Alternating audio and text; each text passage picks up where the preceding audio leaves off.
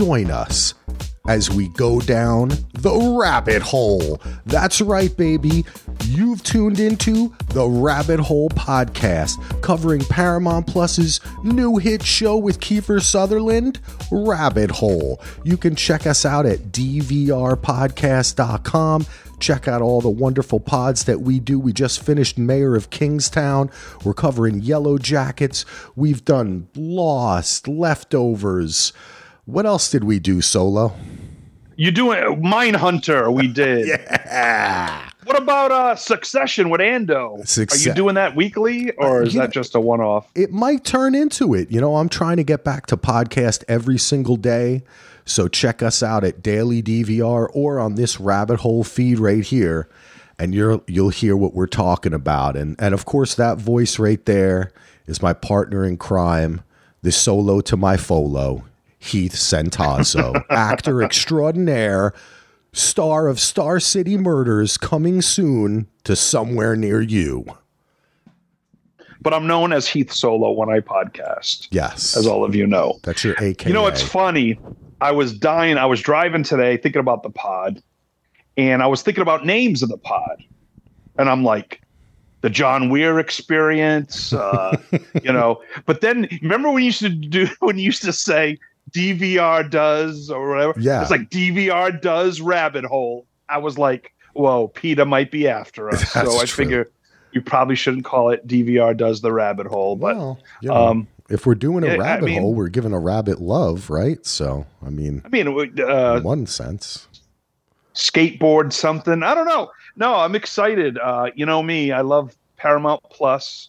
And once I saw Kiefer coming out with a new show, I go, I'm in. I will watch every Kiefer pilot. Whether I stick with the show or not is the only Kiefer show. I mean, of course, we love Jack Bauer. I mean, of course, we've talked about it a ton. We love and was the one. There was a show he did where he wasn't really the main guy, but it was all like different people all over the world, and they were connected. Do you remember that show? What that was called? I just remember Designated Survivor. That was when, that went to Netflix and like changed showrunners every year, and I did not stick with that past season one, I must admit. Yeah, I did 2 seasons, and my wife, then when it went to Netflix, I think my wife finished it. Okay. 3rd season or whatever it was. But no, there was some show he was in where it was post Lost, and it was like everyone's connected in Japan and and he was like connecting people. I forget what the show was. But anyway, Kiefer does great work. He has been since, well before the Lost Boys and Flatliners. But no, excited to talk about the show. A lot of questions, Axel. A lot of what the hell's going on. Maybe I know what's going on. I'm not sure what's going on. That was Touch you're talking about. Touch, yes. Yep. Touch. It didn't touch me, evidently, but this one has touched me. After watching the first 2 episodes, I was like, oh, there's no more. I wanted to keep going. Yeah. Because I was intrigued. Yeah. So, well, let's get into it, man. We're going to be here each and every week. Today we are covering episodes 1 and 2 of Rabbit Hole as they just dropped on Paramount Plus. Next week we'll be back with episode 3. I guess the title of the episodes, the first one was called Pilot, even though I think this was a straight to series show. They still called it Pilot. And the second episode was called At Any Given Moment. Both were directed by Glenn Ficarra and John Requa, who are our showrunners and creators of this show. You have here in the notes that they were involved. I think Glenn Ficarra was involved in This Is Us. They both were. Oh, okay. Okay. Yeah, doing my research. And actually, you don't have to say in the notes. Okay. You can just do it like it's your own. You can take credit. It's true. It's true. I mean, don't even worry about it. But yeah, no, they're a co-directing team, and they write and they produce. Like you said, This Is Us. The show Next, which this show reminds me a little bit of. That I had that Next feel. because I watched that show they did with John Slattery. It only lasted a season. Yeah, it was very that interesting. Show. Very Philip K. Dick. Yeah. Yep. I know Philip K. Dick did do a movie called Next with Nicolas Cage, I believe. One of his films. I think that was based on a short story of Philip K. Dick. Yeah. It was. Yeah, because he did Minority Report. Wasn't that a short story? And then, I mean, he's done Blade Runner, but this kind of had that Philip K. Dick feel to me. And I'm only going to say that once because that sounds a little weird on the pod, but definitely Next, when I saw that they did Next, and then they love to do movies with like 3 names with commas, right? That's true. Crazy Stupid Love, Whiskey Tango Foxtrot. And I love you, Philip Morris. I like that movie. I love you, Philip Morris. I thought that was really funny. That was a good one. Yeah. But we're here to talk about Rabbit Hole. Let's get into it. We decided to podcast this sight unseen. Unfortunately, Paramount Plus did not get back to me about screeners. I hope maybe they'll listen to this, even though we have the only Mayor of Kingstown podcast in the world. But watched the first episode and I said, whew, man, I am glad that this is a good show. Watched the second episode and I said, oh, okay, this held up. It was even a little funnier. I like the characters more. I was actually quite happy that Haley Winton, played by Meta Golden, came back and was a part of the show because I really liked her. And Kiefer was awesome. We got another little kind of Sting-like caper to go in and get the fob. I really like these 2 episodes, man. They flew by. They were about 45 to 46 minutes each. So they're taking that time out for commercials. But for me, this was super fun. This show, even though it was a little different than I thought that he was going to be like a spy guy. I didn't realize that he was like a corporate espionage guy. But there's obviously more to the story. Because one thing that I was really cemented in my head, I was like, I got to say this on the podcast, so I'm going to say it now. For me, there was just as much interesting stuff that was in the plot and in what happened as wasn't. I think there's a lot of misdirection. I think that there's a lot we're going to find out about what's happening now and the situation that John Weir finds himself in, but also his history, his dad's history. This goes a lot deeper, and that made me like, that's why they call it Rabbit Hole, baby. Yeah, no, you're right. And and that first scene with the priest, when which is 3 weeks later. Yeah. So I knew I didn't really know much about the show. I assumed going in it was either going to be like that Christian Slater show where he's got 2 personalities and doesn't know it. Dr. Robot, Mr. Robot. No, not even that one. It was an NBC show. Can't remember show names. The other one, yes, that was great. You're right. Oh, I love that show. Where he plays 2 different. He's like a dad and a normal life, and then he's a freaking spy who kicks ass. Like it was pretty cool. Anyway, so I wasn't sure if it was going to be that. It felt like, is it going to be like a Shining Girls? So I didn't know going in, really. I assumed it was dual reality or some sort of, but when it kind of like went through, I had that in my head. And then by the end of the 2 episodes, I'm like, you know what? I don't think so. At least I don't know. So I was pleasantly surprised the direction they went.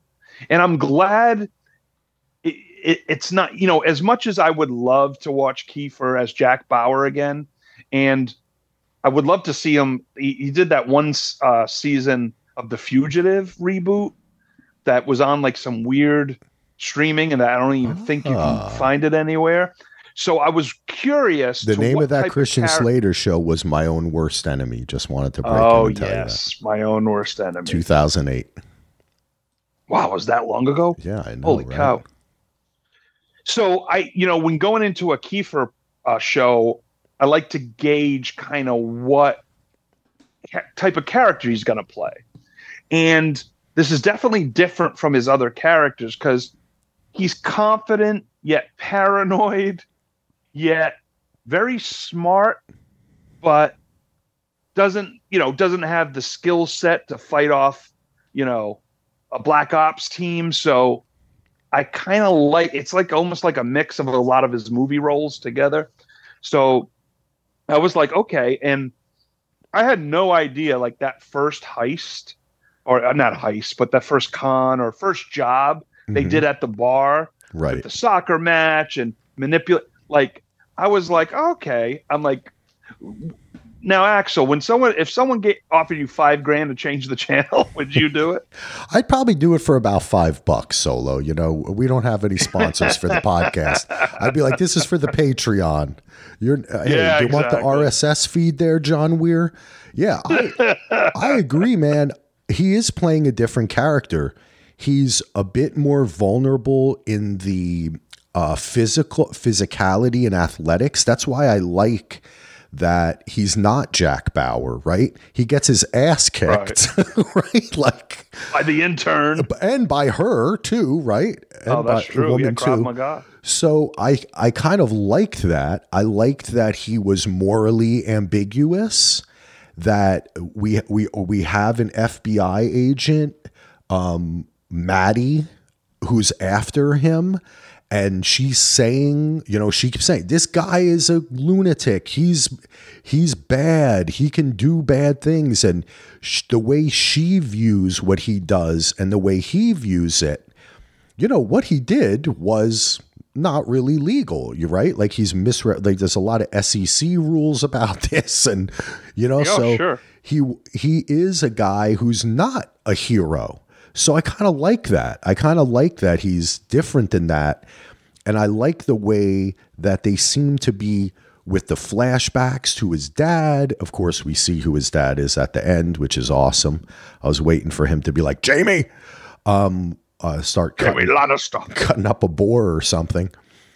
Best intro of a character in television history, by the way, right? When he's cutting up that boar when we first meet him. Game of Thrones, if you haven't seen it, podcast Winterfell, check it out.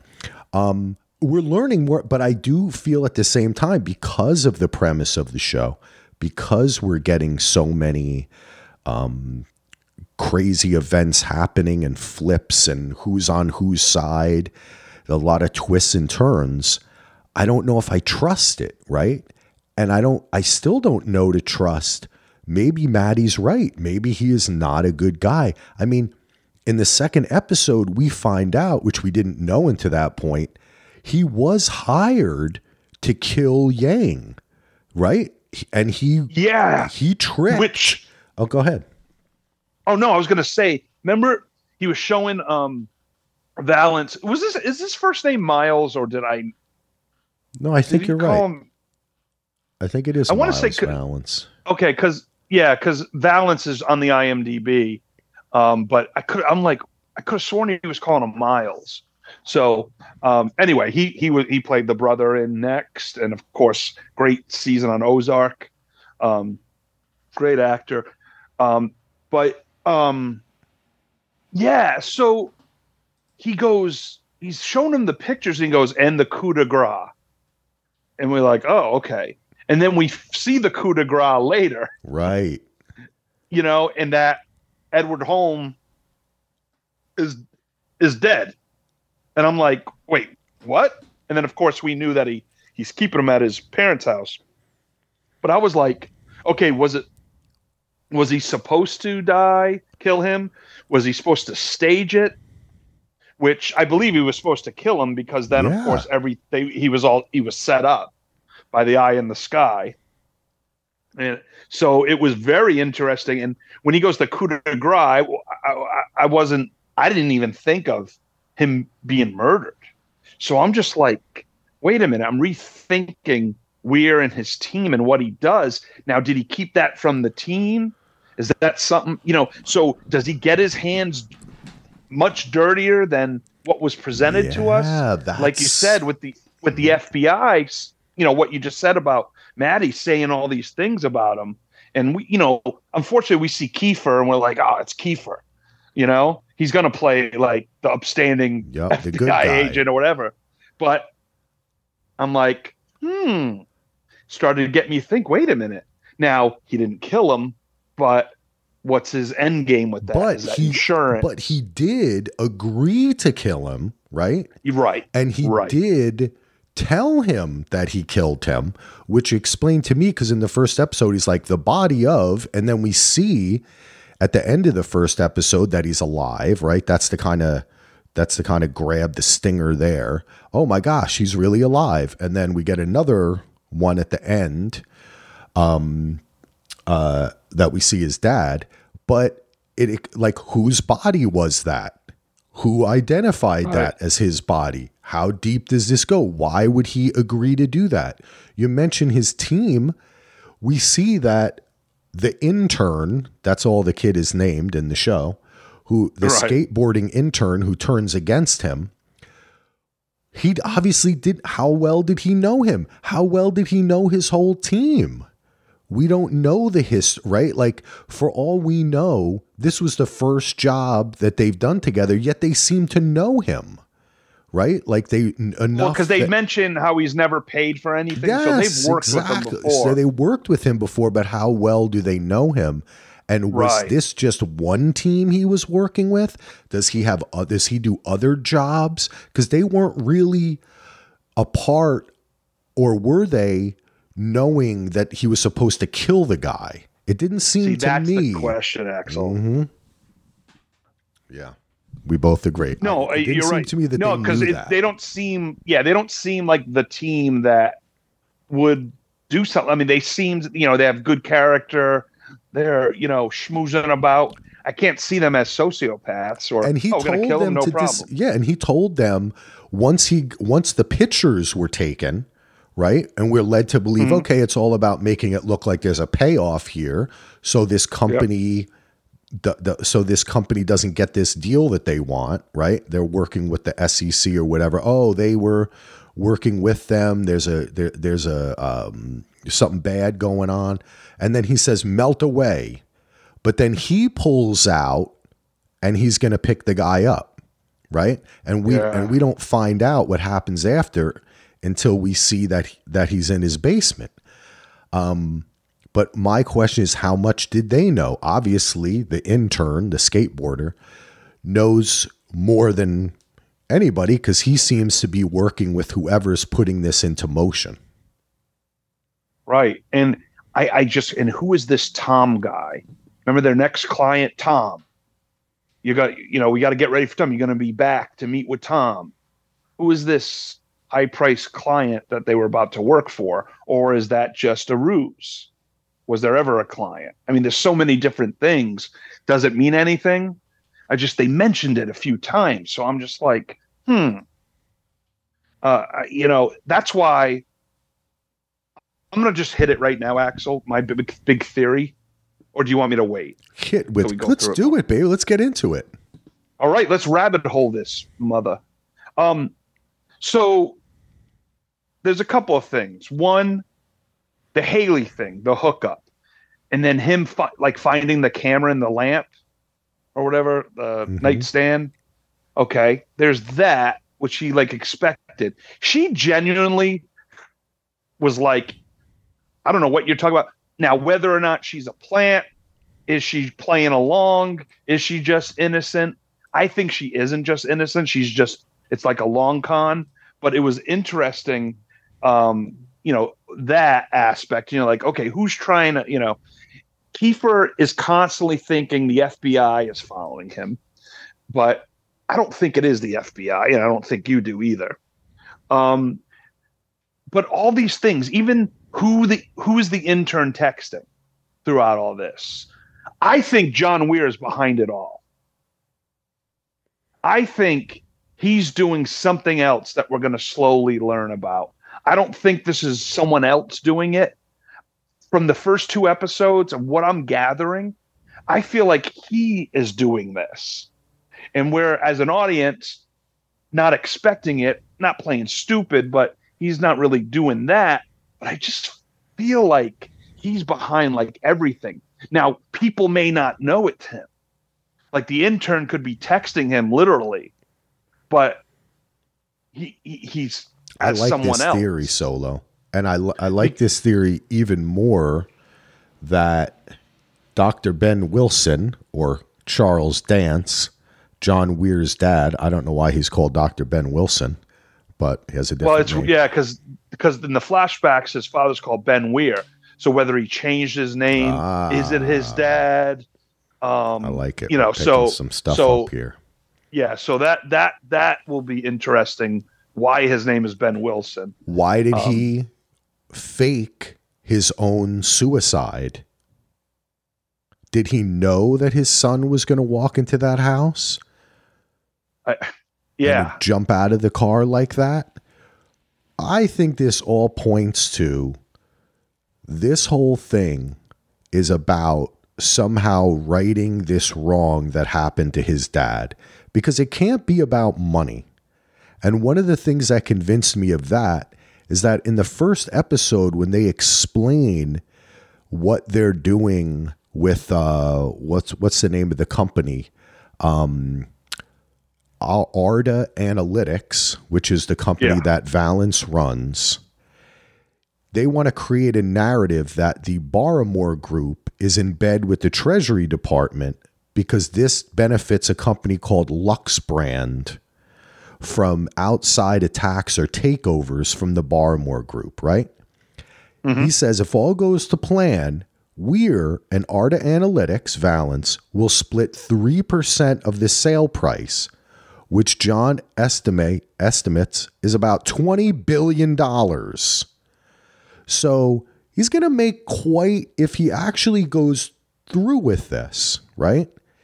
That was going to be quite a lot of money that was going to be made here. So is it about that money? Did he think that he could get to a certain point and then it turned on him? I kind of like your idea that he is in control of this thing, because he's also going by when he walks into the police station and Haley says to him, what do you think if you just walk by, people won't see you? And he goes, yeah, exactly. That's what I'm just going to walk in there with confidence, which, but I mean, I could tell you this works anywhere. If you want to sit in better seats at a concert or a sporting game, you want to just walk through. This is why I always tell my son, you're not supposed to go there, Dad. I'm like, just walk in like you own the place and they'll let you through. People are not going to stop you. 100%. People are too scared to do it, but there's so many different things where you could just walk in and act like I mean, we see it all the time as someone posing as a doctor, and a bad guy usually dresses up, grabs a chart and kind of, makes pretend he's, but the stuff is so chaotic and people are so especially now, people are so into their own world and their phones. You can manipulate yourself through anything. Yeah. With confidence. That's why they call it a con man, right? It's a confidence man. 100%. Yeah. And that whole scene is fantastic. But I feel like, look, he keeps on going to his house. He keeps on going back to the city. He doesn't seem very worried that he's going to get caught. He doesn't seem very worried when he's sitting in front of her hotel or sitting in front of Arda Analytics that he's going to get caught. Now, maybe you could say that's a plot hole. They needed the character to get there. Perhaps that's true. But also perhaps he's not worried about anybody catching him. I mean, really. Did he put the fake news? Think about who's watched it. Could that have been a fake news thing? That's a great point, Solo. That's a great. Maybe he already knows who Haley is, and he's playing it along with her. He does. I'm telling you, he does. He. That whole thing about the app. Oh, I swiped and you were at the bar. That's why I'm like, is she a plant? But I think she is. But he's already 5 steps ahead of her, and he's playing along. He knows, and there's a reason why they showed that little heist ruse with his team at the bar. I mean, you notice when he's talking to her, they look up and they see, breaking news, blah, blah, blah. I mean, if you go back and look, how many of our characters actually saw that? Is that even, so he could have done it for her, could have done it for Mitch. And so they see it. I mean, who knows? I think he's so deep in this. And the reason why he goes to the priest and talks about reality and stuff, because he's so deep in this and he's playing two sides, he might be getting a little lost in it all. And we don't know, is that his dad? Is that not his dad? He calls him dad, and it's Charles Dance, but who knows? So there's a lot of stuff that, I mean, I'm probably wrong about half my theories and what I think, but we're just looking at the possibilities with 2 episodes and what could be going on. Definitely. And I like what you said is that we're thrown right into this first heist, right? And we should learn from that. And we should learn from other things that happen in the show. Like, if everyone thinks that Home, the SEC guy, is dead, and they have a body, but he's really sitting in John's childhood home, who's to say that Valance is really dead? Right. That the whole thing was staged because John, just before he dies, he says the plan is the plan, and it kind of sounded like he was saying to him, the plan is the plan, right? Like, we're still going to go through with this part. Maybe he's not dead. The person who sends the message, do it now, on the screen is called Anon1, Anonymous 1. We don't know. That was me. It was Solo. We don't know. Solo's anonymous. He's a hacker. We don't know who the skateboard intern is texting with. And the coincidence of showing up right when John is there to get the fob, and also, in a sense, not in a sense, but totally blocking off the doors, and it just up into the point where he picked up the skateboard to hit him. I thought, oh, okay, they're working together, right? Yeah. And John is the one texting him, and then we see, oh no, they're at a crossroads here. How far into it did they come? Did he change, or did he change? You know what I'm saying? Is that a show really just for Haley and any of the cameras or the police that were watching? And the FBI. The FBI. She's there too. Is that a show? And second of all, either John is directly working with the intern and doing this, or, like I said before, John is acting like a third party that the intern doesn't know it's him, but it could be him, and that's part of the whole plan. Yeah. I think he might be the bad guy in this, or a cool bad guy. We love bad guys. But you know what I mean? Like, he's doing this, and it's, maybe his mental, what's wrong with it? He's just so, like, he's kind of effed up in the head, but he's so smart that he's doing that, and why is he doing this? That's another issue, of course, because he tells Miles, he could have made, John could have made a shitload of money, but he decided to get out, and he just told himself it's not about the money, but is it? Or you need money to fund certain things. You know what I mean? Like, it's not to buy nice things, it's to fund another heist or another, or yeah. It seems to me, I mean, in these kind of shows, the motivation is usually money, power, insanity, revenge. I feel like this is revenge. We look at the flashbacks, which take up there's a little bit in episode 1, but a lot in episode 2. We see that his dad is paranoid. His mom's hearing clicking on the phone, right? He rips out the phone lines. Yeah, right. He seems to be kind of, then he takes him into the room to smoke a little candy cigarette with him. Mommy gets upset.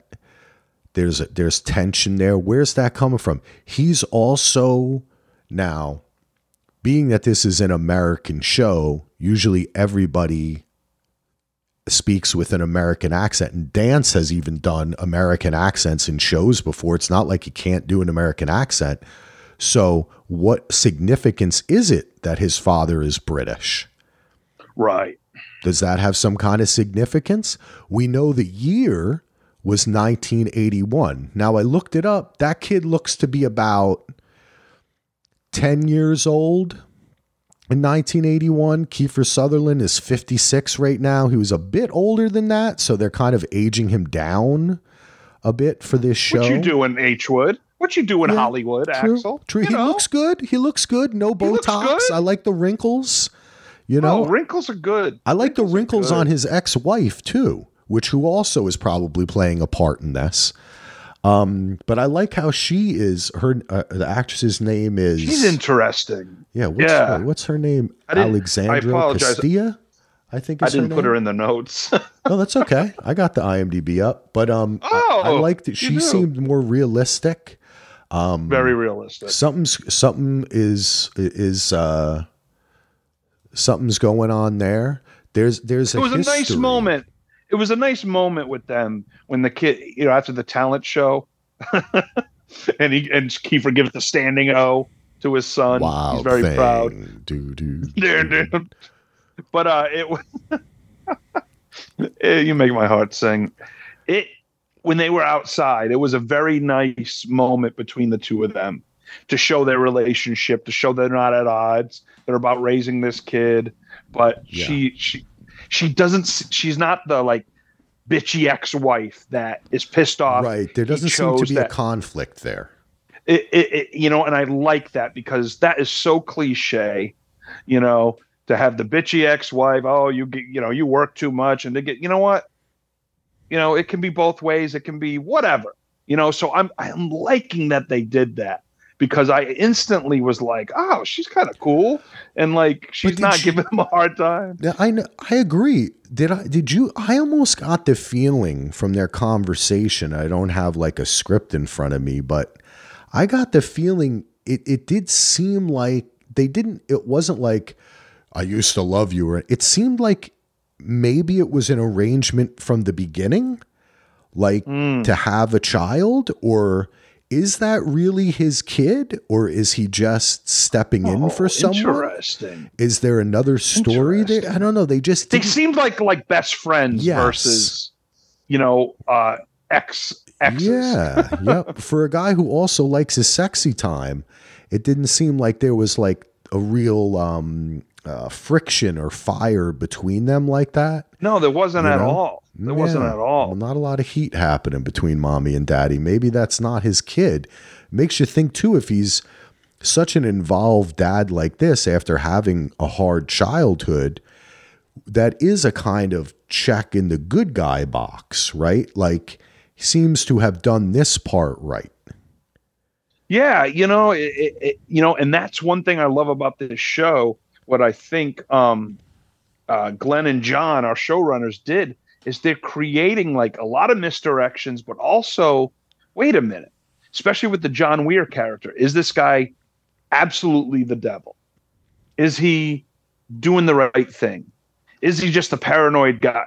But yet he seems to be good to his kid and his ex-wife, so it's very interesting because there's so many different layers to this that, we've watched a lot of TV and we've created, creators in the film business. So it's like, this is executed very well. And, and they're going against some cliches, but yet they're throwing certain things. You almost think you gotta, all right, I know what's going on. And then they throw you a curveball and like, wait, what? Like I didn't see that would have been fake news and that to set up that guy. And it's just like stuff that I just so into it that I didn't realize. And then, they start off with the whole priest thing and that just throws everything. It's just like there's so much that priest has got to be a part of it, right? Like he is not just there talking to a priest. It's going to turn out that the priest is a part of whatever conspiracy is going on here. Speaking of conspiracy, one possible. thing we didn't mention, another what the hell was happening here, because we do have these instances of a kind of this third party that seems to be acting upon John. If we say, hey, maybe it is John, maybe it's somebody else, maybe someone else is involved in another way, which is the two agents who try to take Haley away when she's checking out. And he creates this big thing. That seemed a little bit like if they really were, if they knew who he was, wouldn't they recognize him when he jumps in front of them with the phone? Or is it about her? That's why I think that was a setup orchestrated by John. To gain her trust and to gain, basically that's what happened. He kept saying, aren't you going to thank me for saving you? Like, it just felt very I like staged. that solo. Yep. I like it. Felt very staged. Because I'm sitting there saying, okay, I get it. Yeah. We've seen this now in a bunch of, I think Marvel's done it a couple times. Like, we've seen it a bunch of times where they kind of mimic the cop thing, recording the police doing something wrong, right? Which we've all seen in our lives too many times now, sadly. And then everyone, and I like the way he starts the thing like, we see you. Oh, I know. And then all of a sudden some guy in a suit is joining in. We see you. And it's like, yeah, right, dude. I know. You'd be getting a hot dog. It's New York City. If something like that happened in New York, everybody would just keep on fucking walking. That's why maybe the other people were involved too. He did create, you can't trust anything, because if it seems like he does have the ability to manipulate this, going back to the priest thing where he seems confused, we can only assume the one like 24, we'll probably have so many back and forths that somebody he trusted went back. He didn't even seem too surprised though when intern skateboarder showed up. He wasn't like, you're alive. Is anyone else alive? And the FBI, Maddie, said, you better DNA those bodies. You don't know who you're dealing with here. Like, it's not really them. And that was a whole setup. I kept thinking too, that explosion, for him to be caught on camera being outside there seems planned, but at the same time, did he if John did it, did he really kill them? Were they, are they really dead? We hardly knew them, right? Like, when the show started, I was like, I better remember the name of these people. And then I was I guess I don't need to remember. Law and Order organized crime group. But so there's so many questions about everything that happens, Axel. There's you could come up with so many different alternatives of what's going on. And that's what I love about this show is your common thing would be like, okay, someone's after him. They blew them up. That would be your common thing. Second one is he did it to orchestrate, or third, there's so many different things, but it's not a call like a CBS linear show procedural where you know what's going on. And maybe there's some twists, but they stick to the script. This one is very outside the box and very like you're manipulating the audience, the characters in the show as well. So it makes this a lot of fun. I dig it. And I do like one of the other reasons I like the idea of Haley being central to this is, could have he put the camera there, of course, very easily. We talk about when he rescues her and reminds her. And a good portion of the second episode is really him asking her, trunk her the blindfold, going back and forth, gaining her trust, right? At the same time, until what happens in the end, she says to him, we're a team. And what's the ultimate goal of a con man is to convince your mark that it was their idea. Yep.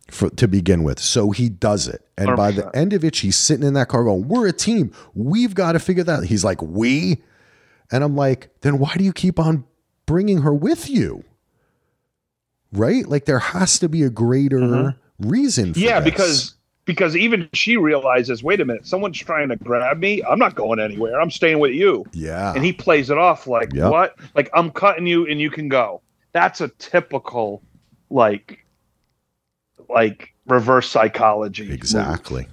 Exactly. Well, what do you think of Daddy Charles Dance showing up? When they walk in, he's like, he hasn't talked yet. I'm going to get the hammer or something like that. But what do he's like, I was on the privy. I was on the privy. What do they need him to talk about? You know, what is, if that's what makes me feel like the original scam is still kind of at the heart of it. Why do they need this guy? You know, right. I don't know. Yeah, and he was shocked to see Dad there, but was that just because like at the end of episode 1, was he though? He didn't seem so shocked. He was just like, Dad, you know? He wasn't like, I don't know shocked. You were alive. No. Yeah, no. Like what it was what are you doing here? Kind of. Yeah. So I mean, it would make sense to me. Was showing the flashbacks of how devastated John was when his dad committed suicide, and the funeral, him running away and not putting the dirt on. Like, it would make sense to me that he does know his dad's alive, and then maybe he's actually working with his dad to get revenge, like you said, to get revenge on other people, or he seems to be the part. Now, for me, Axel, Fight Club ruined everything for me. I love Fight Club. It's one of my favorite movies. I'm constantly going, is this person in that person's conscious? Is that person real? Like even the FBI agent just felt weird to me. I don't know. I don't feel like they're going that way in this. No, they're not. Yeah. After 2 episodes, they're not. Because there's no signal to like mental illness or psychosis or drugs or any. And we've seen. Like the FBI agent was the one that I thought, because she was just weird, kind of animated in a certain way. I don't know. It was just weird. There's something up with that character. We see her talking to, the lead of the investigation after the explosion and that whole thing. So we wouldn't, if that was in Kiefer's head, we wouldn't have seen that unless Kiefer was around the corner or something. And that was an interesting scene too, because she's got a backstory and a rep too, right? He says you were knocked down to white collar crimes. So right. What is her history? Yeah, she's definitely wants to get back in the game, and she's been demoted. Something happened. She's constantly badgering John. She's showing up everywhere he's at. It just, I don't know. She's weird. And I can't put my finger on it. I mean, just break it down. Well, she's just bizarre. They seem to have a backstory, right? She's been following him. She's trying to get him. He knows her. He knows it was her that showed up. It seems like he wants her to show up. I feel like these people keep circulating, and especially at the police station where they all converge together on purpose. And perhaps how much is he in control of this? I don't know. Are we going to learn more and more, and maybe it's not total control and there is another person involved?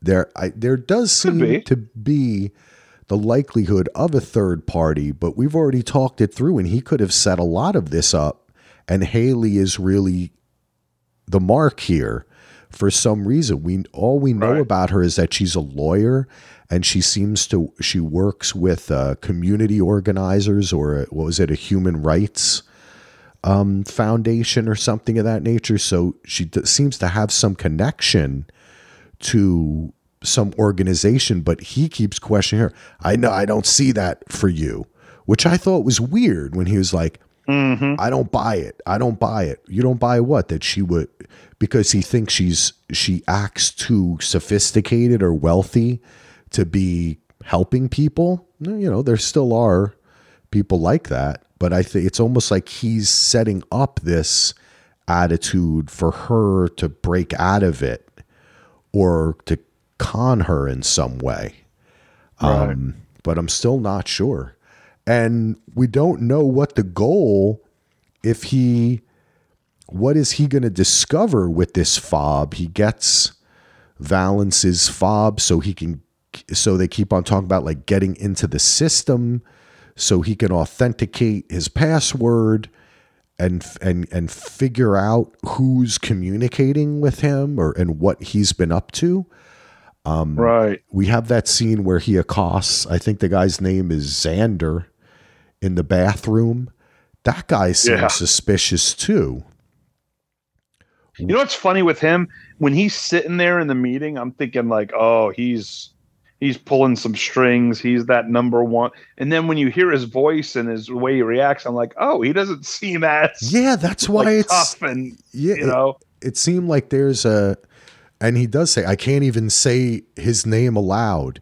He hears everything. And at that point, when he said that, not knowing who plays what role in the show, because I don't like to get spoiled, I like to watch the show and then kind of read up on it. I thought maybe it was Charles Dance that was going to turn out to be the big leader guy, the bad guy behind it. I still feel like when you have could be. Yes, when you have a father and son in a show like this and they both have this history, are they really working together? I mean, we shall see. It wouldn't surprise me if somebody flips or turns out to be working for the other side, but we still don't really know why they're doing this to him. Yeah, we don't know the why yet, which is good because we're 2 episodes in. But I mean, could Daddy be manipulating Son, or could Son be manipulating Daddy? Mm-hmm. Because your typical thing is Daddy manipulating Son because the vulnerability is your son and blah blah, or because of what he did. If he staged his own death and it ruined his son, the son could be, John could be, working him. So again, so many different layers to this, so many different avenues, and I like that because they're not. Did you find? It was weird, and I think it might have been just because it was the end of the episode when and you mentioned before, I'm like, if the world is after John Weir, why aren't they at his family's house? I mean, how do you not know he? Well, I mean, you're right. Perhaps there were records. Yeah, they might not know he still owns, but that's what I mean. It does seem a little suspicious that. Are people really after him? Are they trying to make? Yeah, that's what I was thinking. Yeah. But when he comes down and has the apple and we see that Ed Holm is alive, that's when, like, for me, I don't know what it was visually, but it looked like his personality changed, like my own worst enemy. But then when we came back in episode 2, nothing really changed. He was the same, and But Haley was around.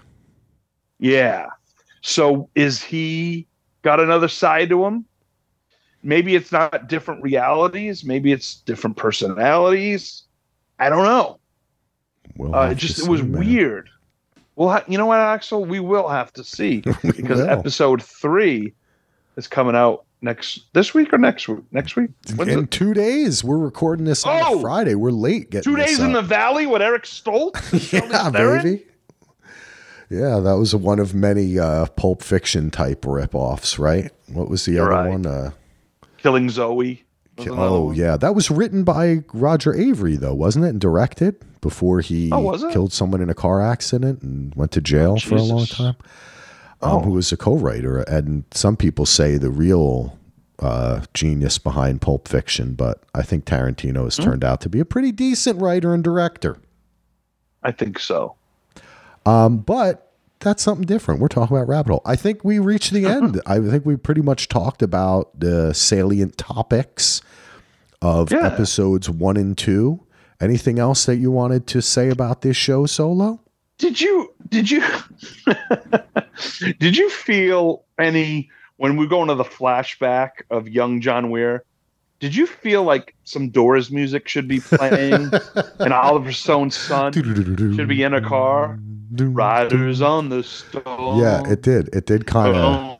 I like the. It had a Doors feel. It did, and because also they did a little bit of that.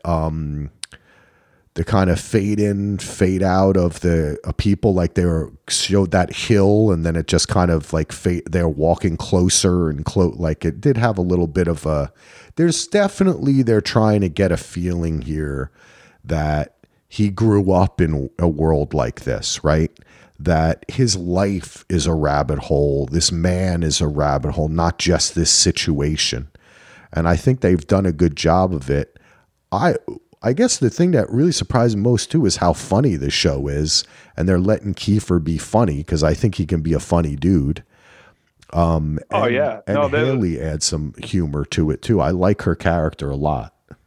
Yeah, at first I'm like, what? But she's very interesting, and I did like the funny banter because it felt like was it 3 for the Road or whatever was it? Charlie Sheen, the girl from Goonies, or like a Midnight Run type like thing going on. Definitely, and it had that element, and especially like we said, the scene where he's going crazy and she's like, "Who the hell are you? You're a crazy dude." He's like, "Oh, I'm the like it just there's so many different elements, and they pulled it off in this show. They did. Because it's hard to do because there's so many different, there's creepy with Miles jumping off.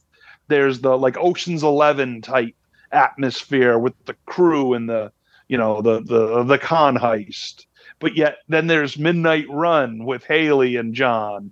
And then there's Daddy showing up and there's some shining girl. I mean, it's like all these elements of these different things. I like it, man. And I think that this show fits in with the kind of Paramount Plus brand. I think it fits in with Tulsa King and Mayor of Kingstown, and maybe even people who are interested in a lot of the CBS procedurals and NCISs and CSIs and Criminal Minds. And so I think that, so far we're only 5 or 6 days after the premiere, and it's hard to gauge these days how popular something is. I mean, a Netflix show will be super popular for 2 days and then everyone forgets about it, like that Night Agent show, which is fun show. But I like the tone and the tempo of this, and I also like all the fucks in it. I like that they curse, and it's kind of fun to hear. I always wanted Jack Bauer to be like, Chloe, Chloe, get me the fucking satellite. That's what I always wanted. Now, you fuck. Like, what the fuck's happening? So I dig that too. All in all, I think it's going to be a fun show to cover. It'd be even more fun if we get some feedback. You can hit us up with an email, dvrpodcast@gmail.com. You can join our daily DVR Facebook group. I also created a Rabbit Hole Facebook group. If you just look up Rabbit Hole TV, you can join that. Maybe we can have some more specific conversations about the show. We'd love to hear what you all think about it. Check us out at dvrpodcast.com. If you'd like to support us in our podcasting ventures, head on over to patreon.com/DVR. And I just got one question for you, Solo. Yeah, hit me. Trunk or blindfold? Oh, give me the blindfold every time. Yeah, baby. That's a different podcast. Peace. Peace.